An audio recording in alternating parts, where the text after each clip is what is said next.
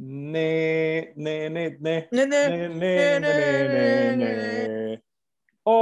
Brittpodden! Välkomna till Brittpodden med Anton Jordås och Emma Fastesson Lindgren. Hej! Hallå! Vem är du? Jag är Emma Fastesson Lindgren.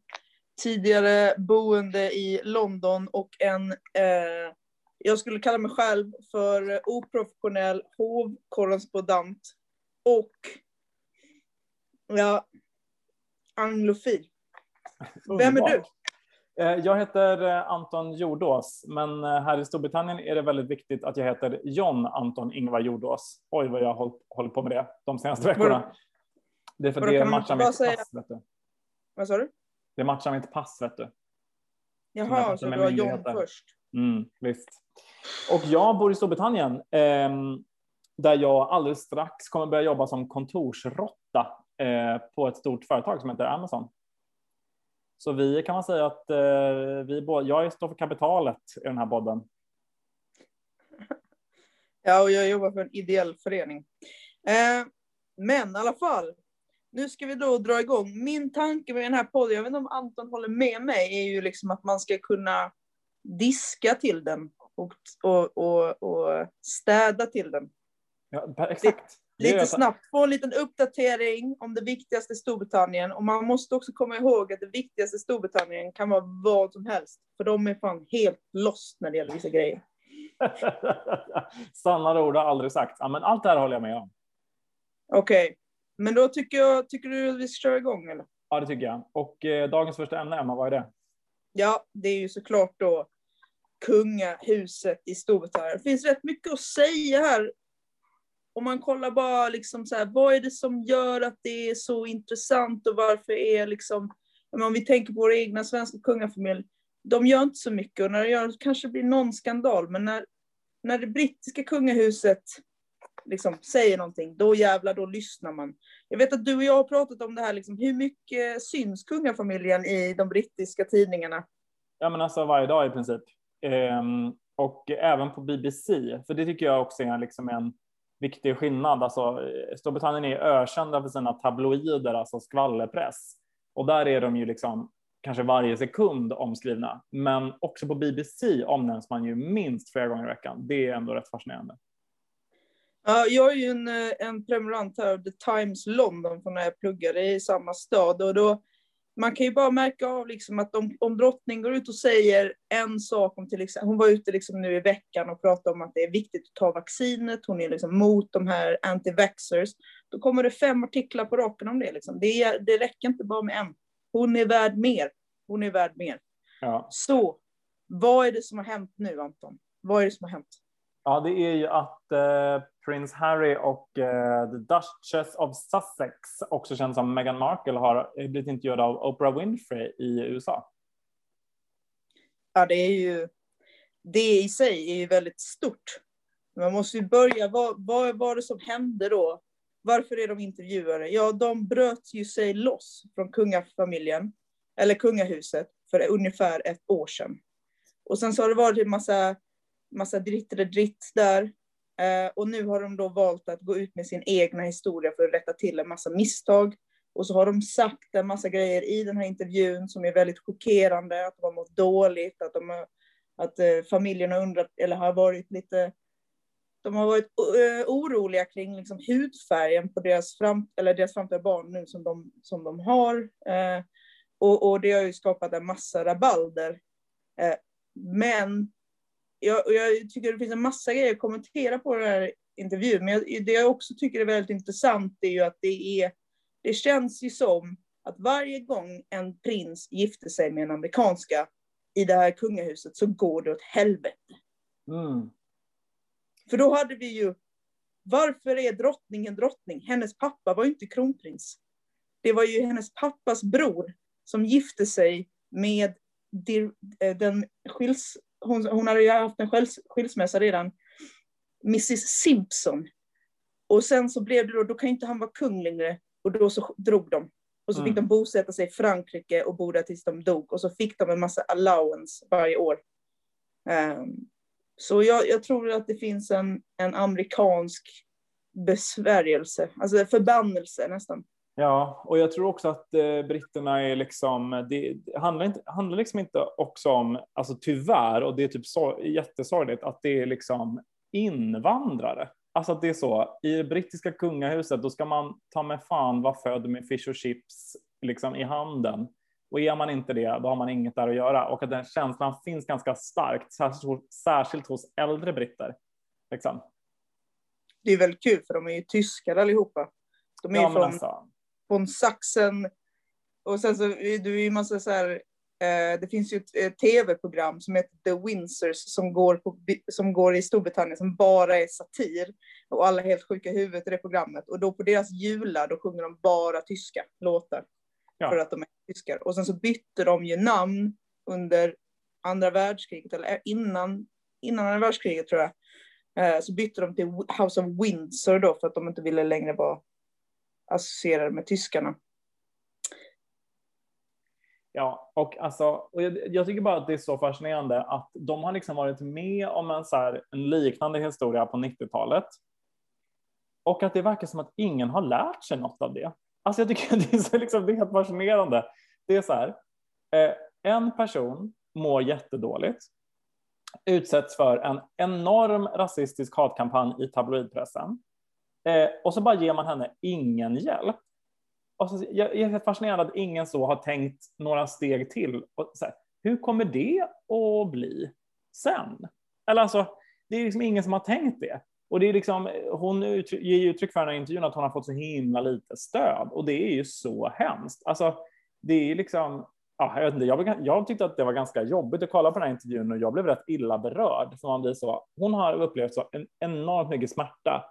Och så verkar det som att alla andra bara har backat långsamt istället för att så hjälpa till. Alltså, det är helt fascinerande och skrämmande. Ja, alltså jag är väl då kanske lite mer skeptisk. Men det är gött att vi inte håller med varandra. Alltså jag är väl lite så här när det gäller intervjun att de hade också inte behövt göra den här intervjun. Men de har valt att göra den. Så då har de ju ett budskap.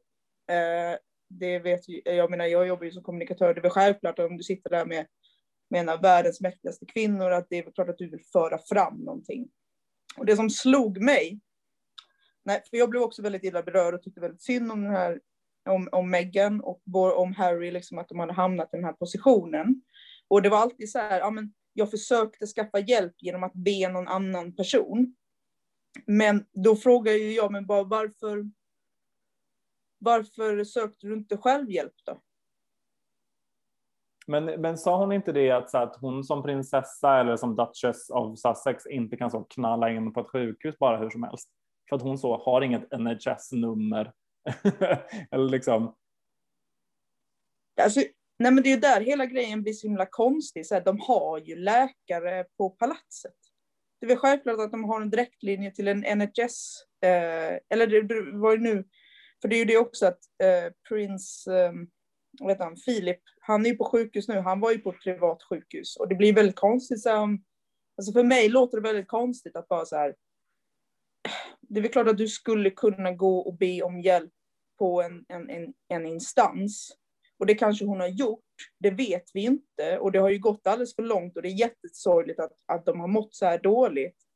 Men för mig så blir det här väldigt mycket en bild av det här paret. Att det känns som att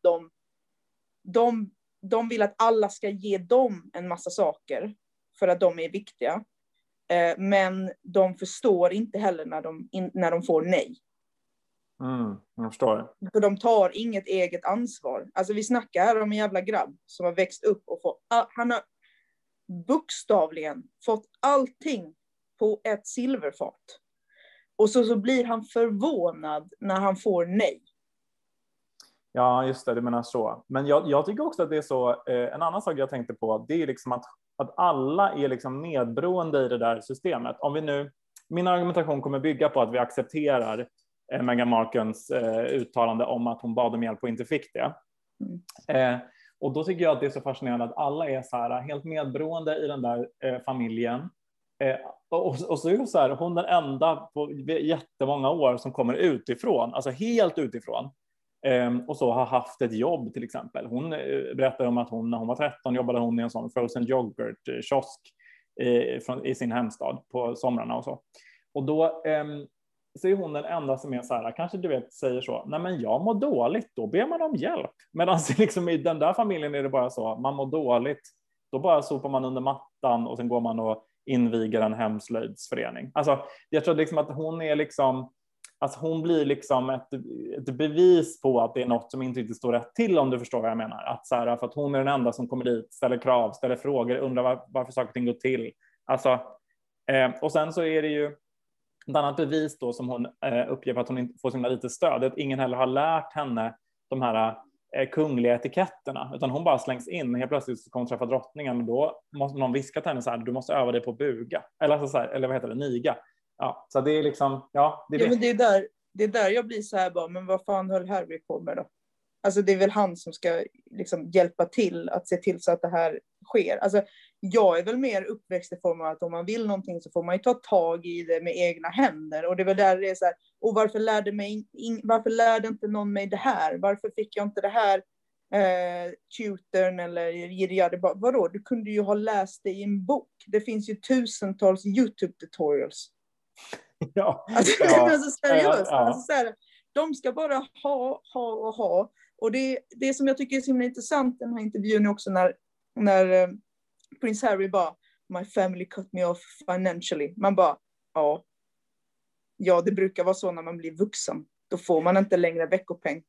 Och speciellt då när man inte ens jobbar för familjebolaget. Och sen så när de var så här, vår säker. Så de drog till Kanada. De säger, alltså då för ett år sedan. De drog till Kanada. De säger, vi ska inte ha någonting med det här att göra längre.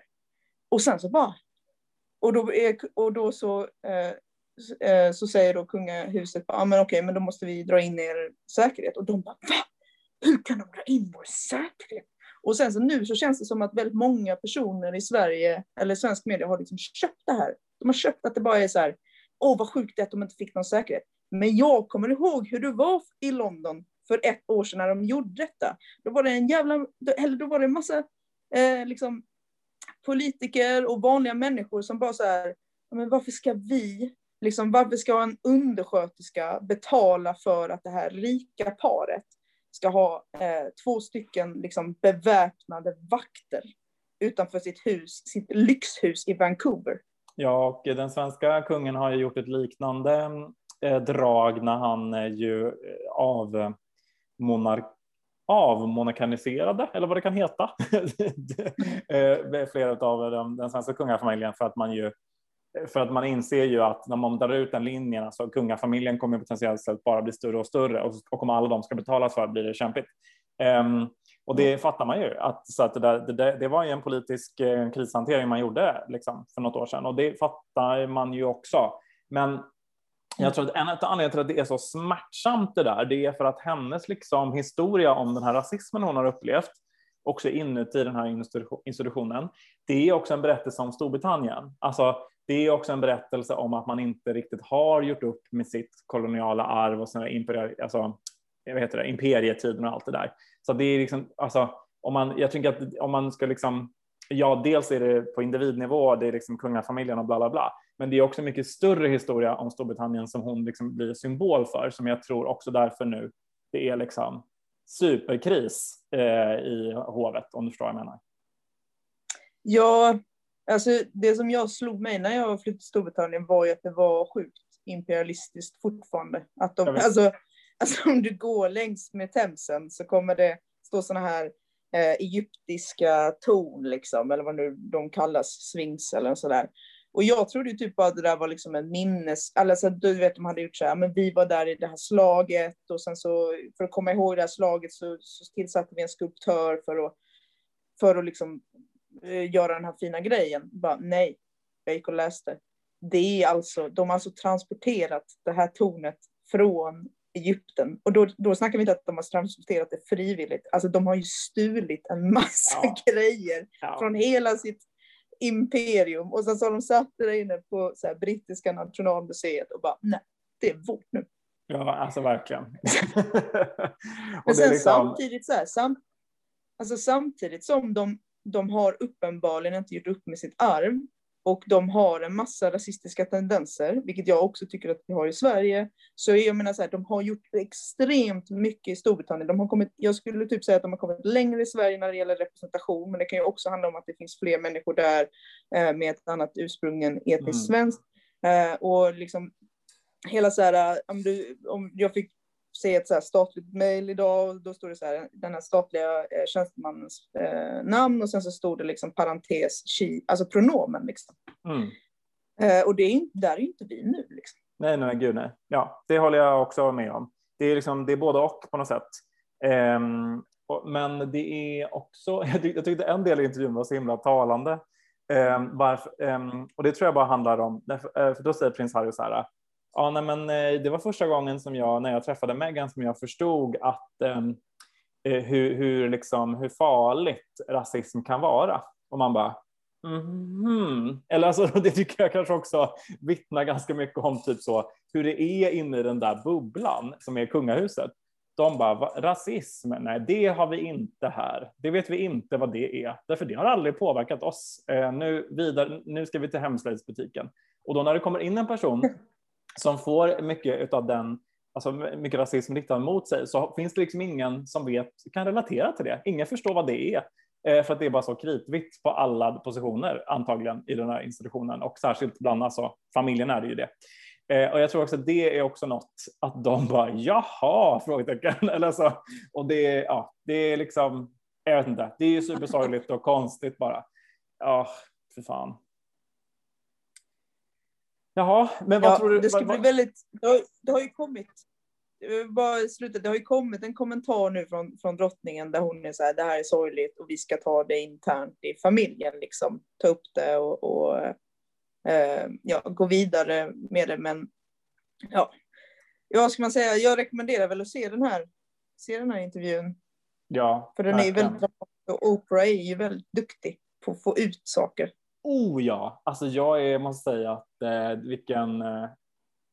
verkligen. Jag är slagen till golvet av hur skicklig Oprah Winfrey är. Det var man kanske tidigare också, men jag blev påmind av att hon var rätt person på rätt plats, helt klart.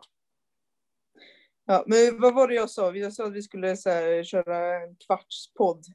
Jag tror inte vi är där än, men då måste vi gå vidare till nästa väldigt viktiga ämne. Ja! Och nuddade det innan, och det var ju när vi pratade om att de då ville ha, att de kungliga människorna ville ha pengar ur statsbudgeten. Så hur ser statsbudgeten ut, Anton? Ekonomireport. Det ska du få reda på nu. Jo, jag ska berätta för dig att statsbudgeten har ju presenterats.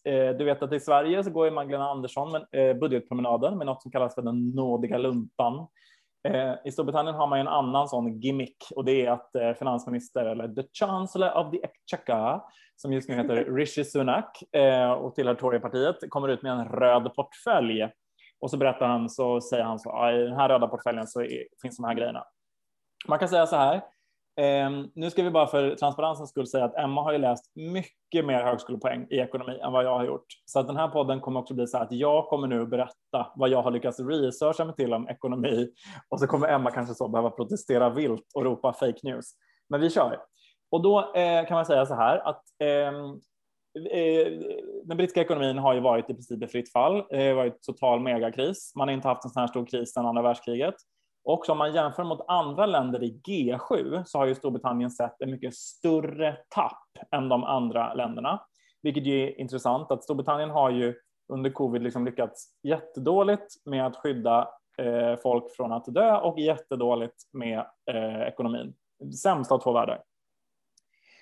Och då undrar man då, vad är då receptet? Jo, receptet när det är ekonomisk kris, det är ju att stimulera ekonomin på olika sätt. Det kan man göra genom att till exempel ge folk mer pengar, som man gjort i USA, de här checkarna som har blivit omtalade. Eller att sänka skatten och försöka få igång investeringar och bla bla bla. Det är liksom grundreceptet. Problemet är bara nu att nu är det också pandemi. Så att i vanliga fall kan man kasta pengar på människor och säga ut och handla. Men det kan man ju inte nu, för att ut och handla är liksom det man inte ska göra. Så att hur man än gör här så blir det lite svårt. Och då kan man ju tänka sig att för att hantera en sån här kris så finns det ju två sätt att göra med ekonomin. Antingen får man hålla näsan och hoppas att man snart kommer upp till vattenytan igen, det vill säga pandemin är över. Eller så får man så göra om ekonomin i grunden, hitta massa digitala jobb, smittsäkra jobb åt folk. Man kan ju säga att jag ändå gör bedömningen att Rishi Sunak och Torypartiet har valt alternativ nummer 1, det vill säga hålla andan. Och vad har jag för argument för det? Jo, därför att i hans budget så presenterar han en förlängning av korttidspermitteringarna. Han presenterar en förlängning av höjningen i det som vi hade kallat för försörjningsstöd och en massa andra sådana typer av klassiska stimulanser av ekonomin. Grejen är bara den att han presenterar också med andra handen en nedtrappning av detta. I september ska nämligen korttidspermitteringarna helt och hållet fasas ut. I oktober så ska också den extra höjningen i det som kallas för Universal Credit också att fasas ut. Kan du bara ta om det där med Universal Credit? Ja, det har under kristiden och pandemin så har väldigt många människor som tidigare inte har haft jobb blivit arbetslösa. Många har blivit furloughed, det vill säga blivit korttidspermitterade. Men väldigt många fler människor har hamnat i det som vi i Sverige hade kallat för försörjningsstöd. Det som här kallas Universal Credit. Och det är ju hårda bud att leva på Universal Credit. Man lever ju på väldigt lite pengar. Och då har man höjt Universal Credit med 20 pund i månaden. Det är ju då kanske ungefär 230 kronor. Och den höjningen som man införde i början av pandemin kommer man alltså ta bort i oktober. Och jag skulle säga så här. Egentligen så är alla överens. Jag har läst på här. Liksom, höger, vänster, upp och ner, kors och tvärs. I princip alla tidningar är ju överens om att så här, förlänga korttidspermitteringarna. Det måste man göra. Att man måste stimulera ekonomin i kristider. Det måste man göra. Det vi bråkar om just nu i brittisk press och bland brittiska politiker och förståsigpåare, det är huruvida det är det de faktiskt gör. För att The Institute OBA, som är alltså det vi i Sverige hade kallat för så typ Finanspolitiska institutet kanske. Det vill säga det är en myndighet som granskar budgeten och berättar hur den kommer påverka ekonomin. De säger ju att peak arbetslöshet kommer inte ske 2021. Det kommer ske typ så 2022, 2023. Alltså att det kommer liksom dröja tills vi ser effekterna av ekonomin. Och då har Rishi Sunak planerat att höja skatten. Så att jag tror att det vi kommer kunna bråka om här politiskt utifrån budgeten, det är ju tajmingen på när de här grejerna ska hända. Rishi Sunak fasar ut arbetslöshetsersättningen och det betyder att väldigt många fler människor kommer att hamna i försörjningsstöd som han också har sänkt. Och att egentligen kanske man skulle behöva fortsätta stimulera ekonomin. Det hävdar ju kanske då Labourpartiet och andra förståsigpåare att man stramar åt ekonomin för tidigt. Men det finns en väldigt viktigt men här. Och det är att Rishi Sunak planerar att strama åt ekonomin och höja skatterna 2023 och 2024. Och det har han annonserat nu 2021. Det vill säga, kommer det verkligen hända? För det ska man ha med sig att i Torypartiet så är det, eftersom att det bara finns väldigt få partier i Storbritannien, så finns det, kan man säga att Torypartiet är så ett oheligt äktenskap mellan så populister och gammelkonservativa och lite annat folk. Och de här gammelkonservativa, det finns ingenting de avskyr mer än att höja skatten, särskilt precis innan ett val. Så frågan är om det politiskt verkligen kommer gå att höja de där skatterna för Rishi Sunak. Han har också en premiärminister, det vill säga en chef som heter Boris Johnson, som ju avskyr att vara impopulär och som älskar att få så skaka hand med folk och high-fiva kanske. Och det kommer bli väldigt jobbigt att göra det om man ska behöva höja de här skatterna. Så Emma, tror du att han kommer lyckas höja de här skatterna? Nej. Nej, du tror att han kommer få åka på pisk? Men alltså de säger ju, jag märkte av lite sen när jag bodde i London att de kunde säga någonting liksom en månad och sen så några månader fram, alltså de testade av vissa saker och sen så några månader fram så gjorde de det eller inte. Och sen så måste man också komma ihåg att den här regeringen har ju gjort x antal U-svängningar under det senaste året, så jag menar, man kan ju inte lita på dem överhuvudtaget. Alltså vi snackar först liksom om en regering som bara nej, covid är inget problem. Så har de liksom mars 14 mars typ för ett år sedan. Det gick 10 dagar. Sen så var hela landet nedstängt. Sen så hade de ju problem med att de ställde in alla nationella prov. Så då så skulle de ha någon sorts algoritm som skulle bestämma betygen. Och det slutar liksom med att de här elitskolorna de fick sina A liksom, alltså de är Eton och de här privata liksom, de fick alltså alla sina A. Arbetarklassskolorna fick sina betyg sänkta, så en massa kids som hade kommit in på liksom bra universitet fick nu ta liksom, de kom inte in längre. Och då var liksom så här, skolministern, han bara, nej det är lugnt, vadå, vi har gjort rätt, algoritmen har rätt. Och sen så bara gick det någon vecka, pressen blev för stor och så helt plötsligt så blev det liksom att lärarna skulle bestämma betygen istället.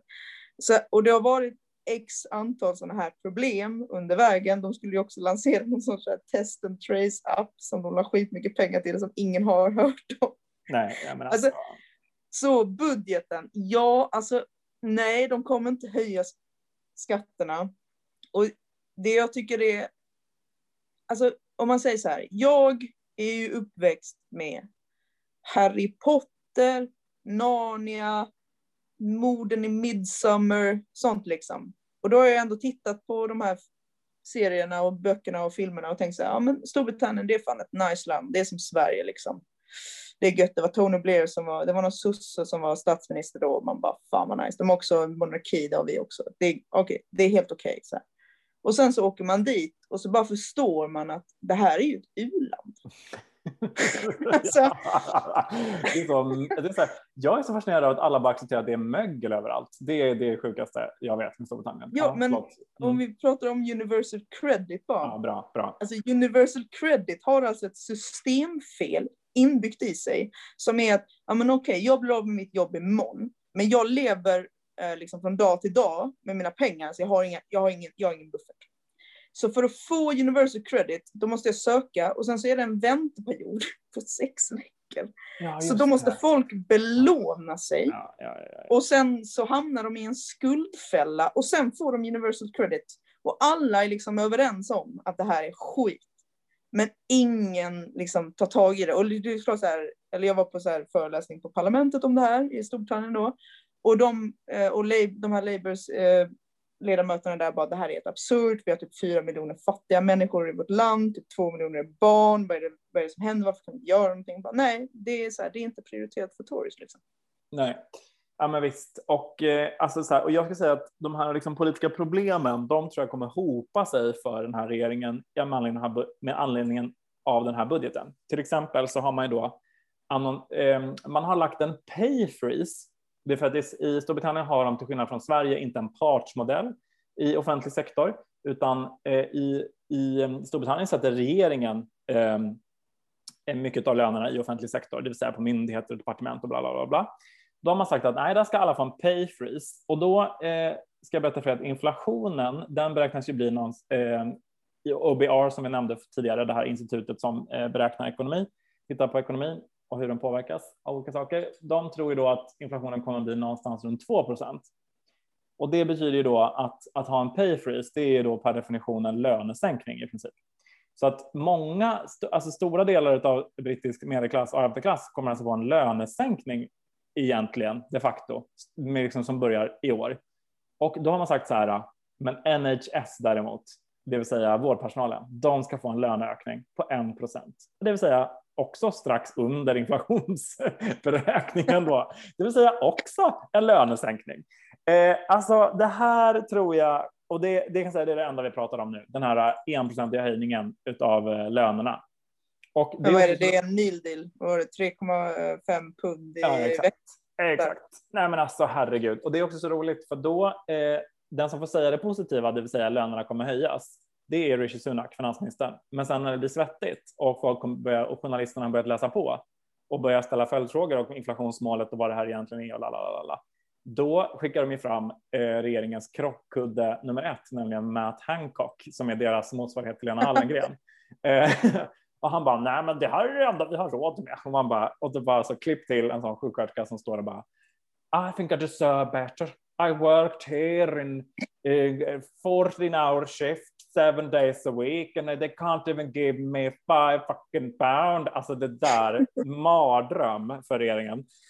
Så man får se hur länge de orkar. Skulle bara vilja lägga till en grej till av budgeten som jag själv tycker är rätt kul. För då har ju Boris Johnson lovat att han inte ska ha några inkomstskatter. Och då har de gjort en väldigt smart lösning. De har även höjt lite andra skatter. de har höjt företagsskatten, kommer de göra 2024 med ganska mycket pengar. De har ändå, kommer fortfarande ha lägst bolagsskatt i G7, men ändå kommer ändå höjas. Och så har de också fryst.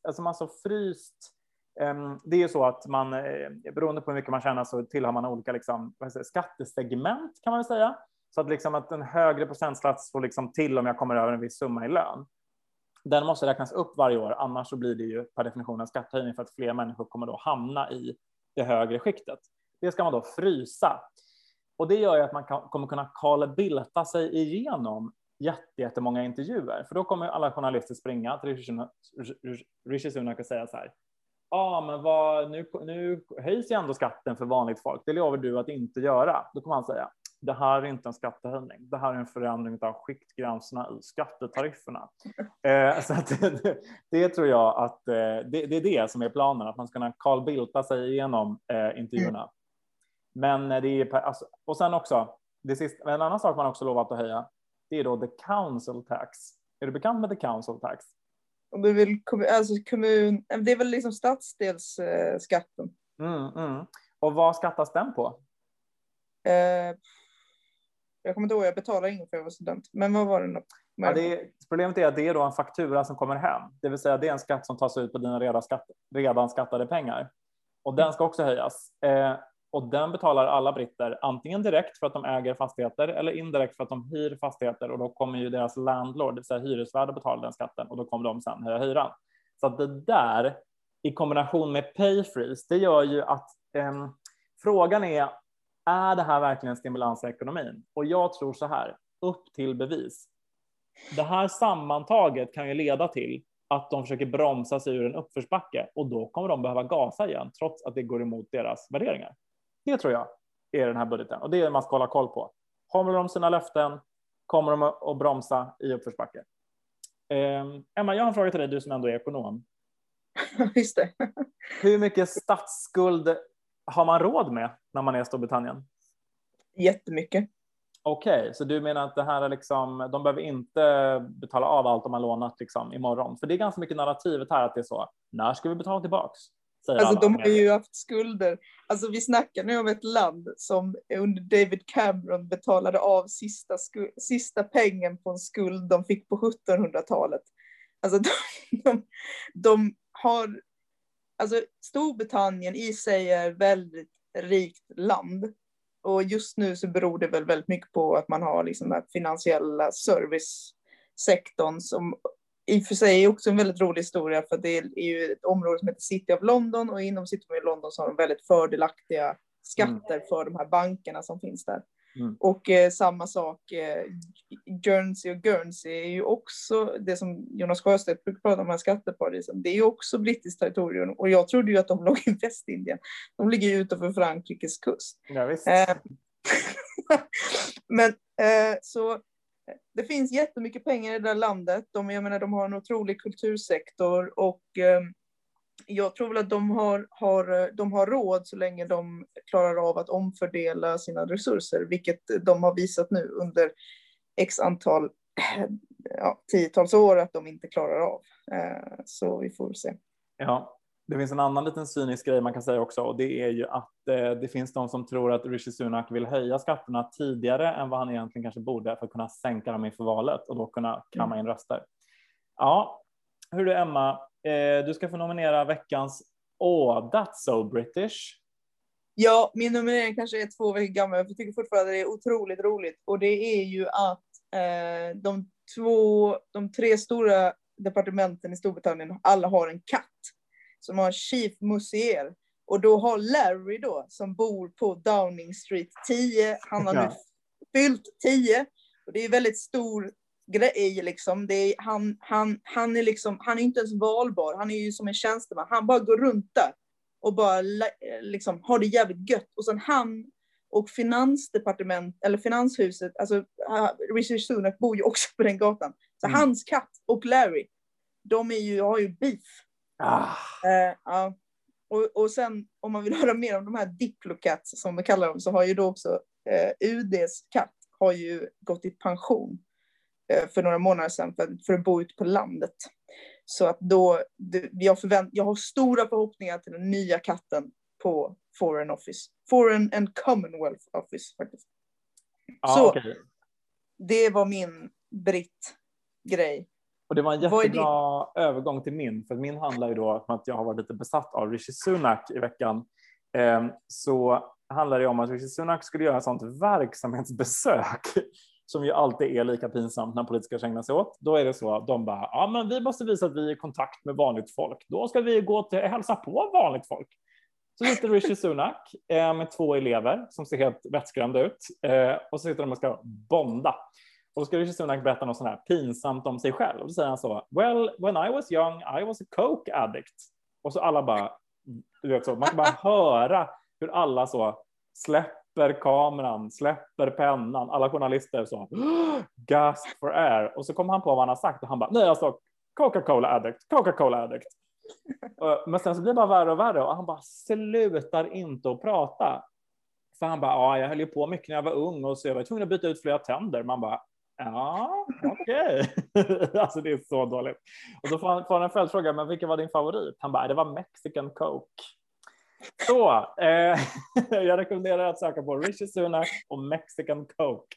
Så ska ni få se hur det går till när finansministern ska bonda med ungdomarna. Precis som Magdalena Andersson brukar skrika, hej ungdomar! Lite så, det var sånt moment kan man säga att det var för Rishi Sunak. Det kanske är något med finansministrar och ungdomar, vem vet. Hur är det här var i toppen? Ja, det var bra. Vi har gått igenom de 2 mest viktiga händelserna i Storbritannien den här veckan. Ja. Och vi har vad hände? Men vi har faktiskt inte gått. Det finns ju otroligt mycket mer vi hade kunnat gå igenom. Det är ju kris i Skottland nu. De har ju liksom SNP på. Men det kan man nämna lite som en cliffhanger, att vi kommer gå igenom viktiga ämnen med lite rolig kuriosfakta från livet i London och livet i Stockholm, läsandes The Times London. Exakt. Det är kul att ni lyssnade. Berätta för alla ni känner att ni lyssnar på podden. Eller så hörs vi. Yes, ha det bra. Hej då.